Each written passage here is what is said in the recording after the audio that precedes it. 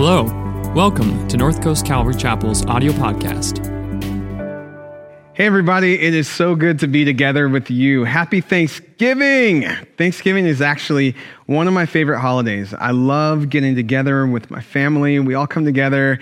The food is so good. We've got like the soul food from Tennessee. My wife's side of the family is Korean, so we get some Korean food mixed in there. And it's just an amazing time. It's a great time to give thanks, a great time to be together with our family and to continue with tradition.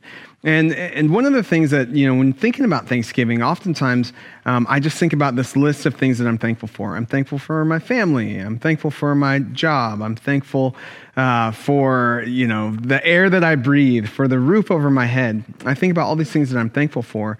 But one of the things that I think when we approach this season of Thanksgiving is that it's more than just a day. Thanksgiving is, when you break that word down, it is the act of giving thanks.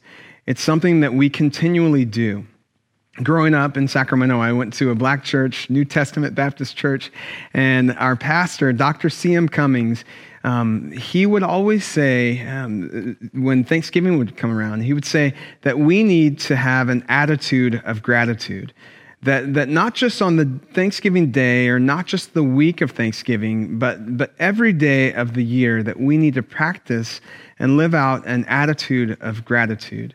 And today we are going to look at a man in Scripture who had one of the best reasons in the world to be grateful, one of the best reasons in the world to live out this attitude of gratitude. And so right now, if you would join me in opening up your Bibles to Luke chapter 19, we're going to start in verse 1, and we're going to read about a man named Zacchaeus who had an amazing encounter with Jesus. So here we go. In Luke 19, verse 1, it says this: Jesus entered Jericho and made his way through the town. There was a man there named Zacchaeus.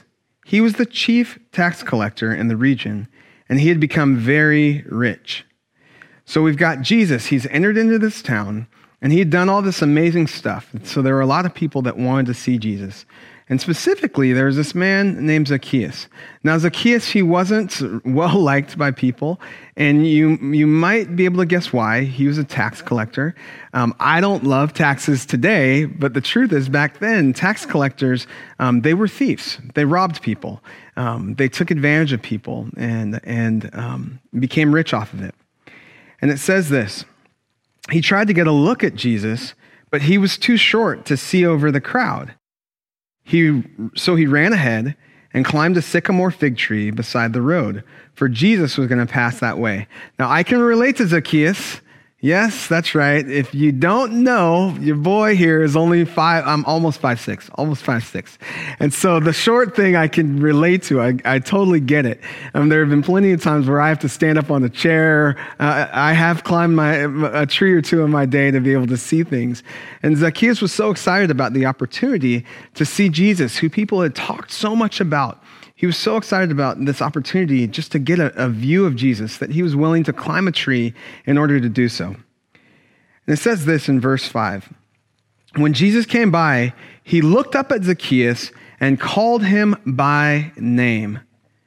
"Zacchaeus," he said, "quick, come down. I must be a guest in your home today." So Zacchaeus is hanging out in this tree. He wanted to get a good view of Jesus. Jesus, who was the significant one. He was the object of everyone's attention. As he walked through, all eyes were on Jesus. But Jesus actually had his eyes on Zacchaeus. He walked straight up to Zacchaeus. He looked up at him in that tree, and he called him by name. He knew Zacchaeus' name. So the significant one, Jesus, approaches the insignificant one, Zacchaeus, and he calls him by name. That's so powerful. And so Jesus says to him, "Quick, come down. I must be a guest in your home today." So not only does he know his name, but he invites himself over to Zacchaeus' house. Now that's pretty bold, right? Like, how often do we invite ourselves over to people's houses? It's not a huge value of ours in our culture. We're so individualistic. But Jesus, he invited himself over to Zacchaeus' house. He saw him as someone, he made himself familiar with Zacchaeus. If you're inviting yourself over to someone's house, that's an intimate thing to do. And Jesus was approaching Zacchaeus and telling him, you have worth, you have significance, I want to be with you. It says this in verse 6, Zacchaeus quickly climbed down and took Jesus to his house in great excitement and joy. So Zacchaeus is stoked. Everyone else kind of looked at Zacchaeus with sideways glances. It says in verse 7, but the people were displeased. He has gone to be the guest of a notorious sinner, they grumbled. So the people around they're frustrated, they're grumbling, they're upset that Jesus has gone to be a guest of Zacchaeus's. Zacchaeus was an outcast in this culture. He was overlooked. People did not want to be around him. He was seen as being unworthy and really genuinely insignificant. But Jesus didn't see Zacchaeus that way. Jesus knew that he had more for Zacchaeus, and he was willing to enter into Zacchaeus' house, regardless of how it looked on the outside. Meanwhile, Zacchaeus stood before the Lord and said, I will give half my wealth to the poor. Lord, and if I have cheated people on their taxes, I will give them back 4 times as much. So literally, Jesus enters into Zacchaeus' house. He enters into Zacchaeus' life. And in an instant, Zacchaeus' life changes. Jesus invaded Zacchaeus' space. He walked into Zacchaeus' sphere of influence. And instead of Zacchaeus, the sinner, influencing Jesus, the significant one, Jesus, influenced Zacchaeus. And Zacchaeus' life was changed from that day forth. It says in verse 9, Jesus responded, salvation has come to this home today, for this man has shown himself to be a true son of Abraham. For the Son of Man came to seek and save those who are lost. See, Jesus, when he entered into Zacchaeus' home, when he entered into Zacchaeus' life, salvation also entered into that home. Salvation also entered into his life. He was changed. He was saved. He was no longer lost, but he was found. Now, when we think about our lives today, when we think about the world that we live in today, I can't help but ask the question, what do we have to be thankful for? 2020 has been quite the year. It's been a really difficult year for a lot of us. The year started out great, right? Everyone's excited about 2020, and then March hits, and the world shuts down. And it becomes a year that you and I end up in isolation. There's a lot of sickness. Some of us have lost loved ones.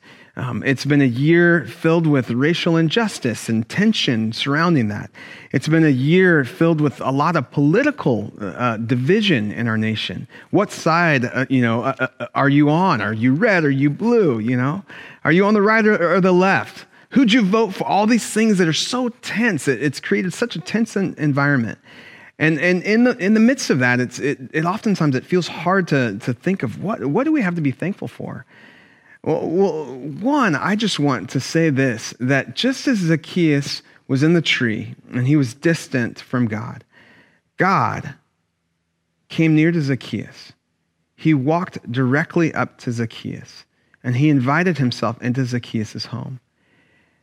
And the thing that I think, one of the things we have to be thankful for is that in the midst of everything that's been going on this year, Jesus is here. He's not distant. He actually is here with us. You see, Jesus, he doesn't want to be on the outside of our trials. He doesn't want to be on the outside of the struggles of 2020. He actually wants to walk right into the middle of it. He's invited himself to just camp out in our mess, right? And when Jesus invades the situations of our lives, when he invades the difficult places of our lives, he changes things. Now, bringing it even more personal, I can look at myself during 2020, and there have been things that I've wrestled with this year. My heart has been frustrated. I've felt hurt and pain this year. And I have so much to be thankful for because Jesus didn't leave me alone in my hurt and in my pain. But Jesus actually invited himself into my struggle, into my exhaustion, into all the things that I've walked through in 2020. You see, the thing that ultimately, bigger than any of the trials, any of the difficulties of this year, the thing that ultimately that you and I have to be thankful for is that Jesus didn't just say, I'm going to enter into 2020 and be with you and change things. But Jesus said to you and to me, I see you as being significant enough to let go of my life. I see you as being significant enough for me to spread my arms and give up my very life on the cross. Jesus died so that you and I could live and experience life and life to the full. And so this year, as we think about what do we have to be thankful for, we have so much to be thankful for, but ultimately that Jesus, he said to you and to me, hey, I'm going to invite myself over. I want to make your heart my residence. I want to make myself at home in you. I want to reside in your world.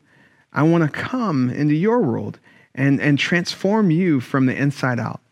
And I assure you, when you allow Jesus to invade your space, when you allow Jesus to step into your life will change. He will bring life and life to the full. And so, guys, I just want you to know that Jesus sees you as being significant enough to invade your very space, to enter into your world, and to bring you life and life to the full. Amen? Amen. Thanks for listening this week. If you're looking for ways to serve, give, or get connected, please visit our website, northcoastcalvary.org.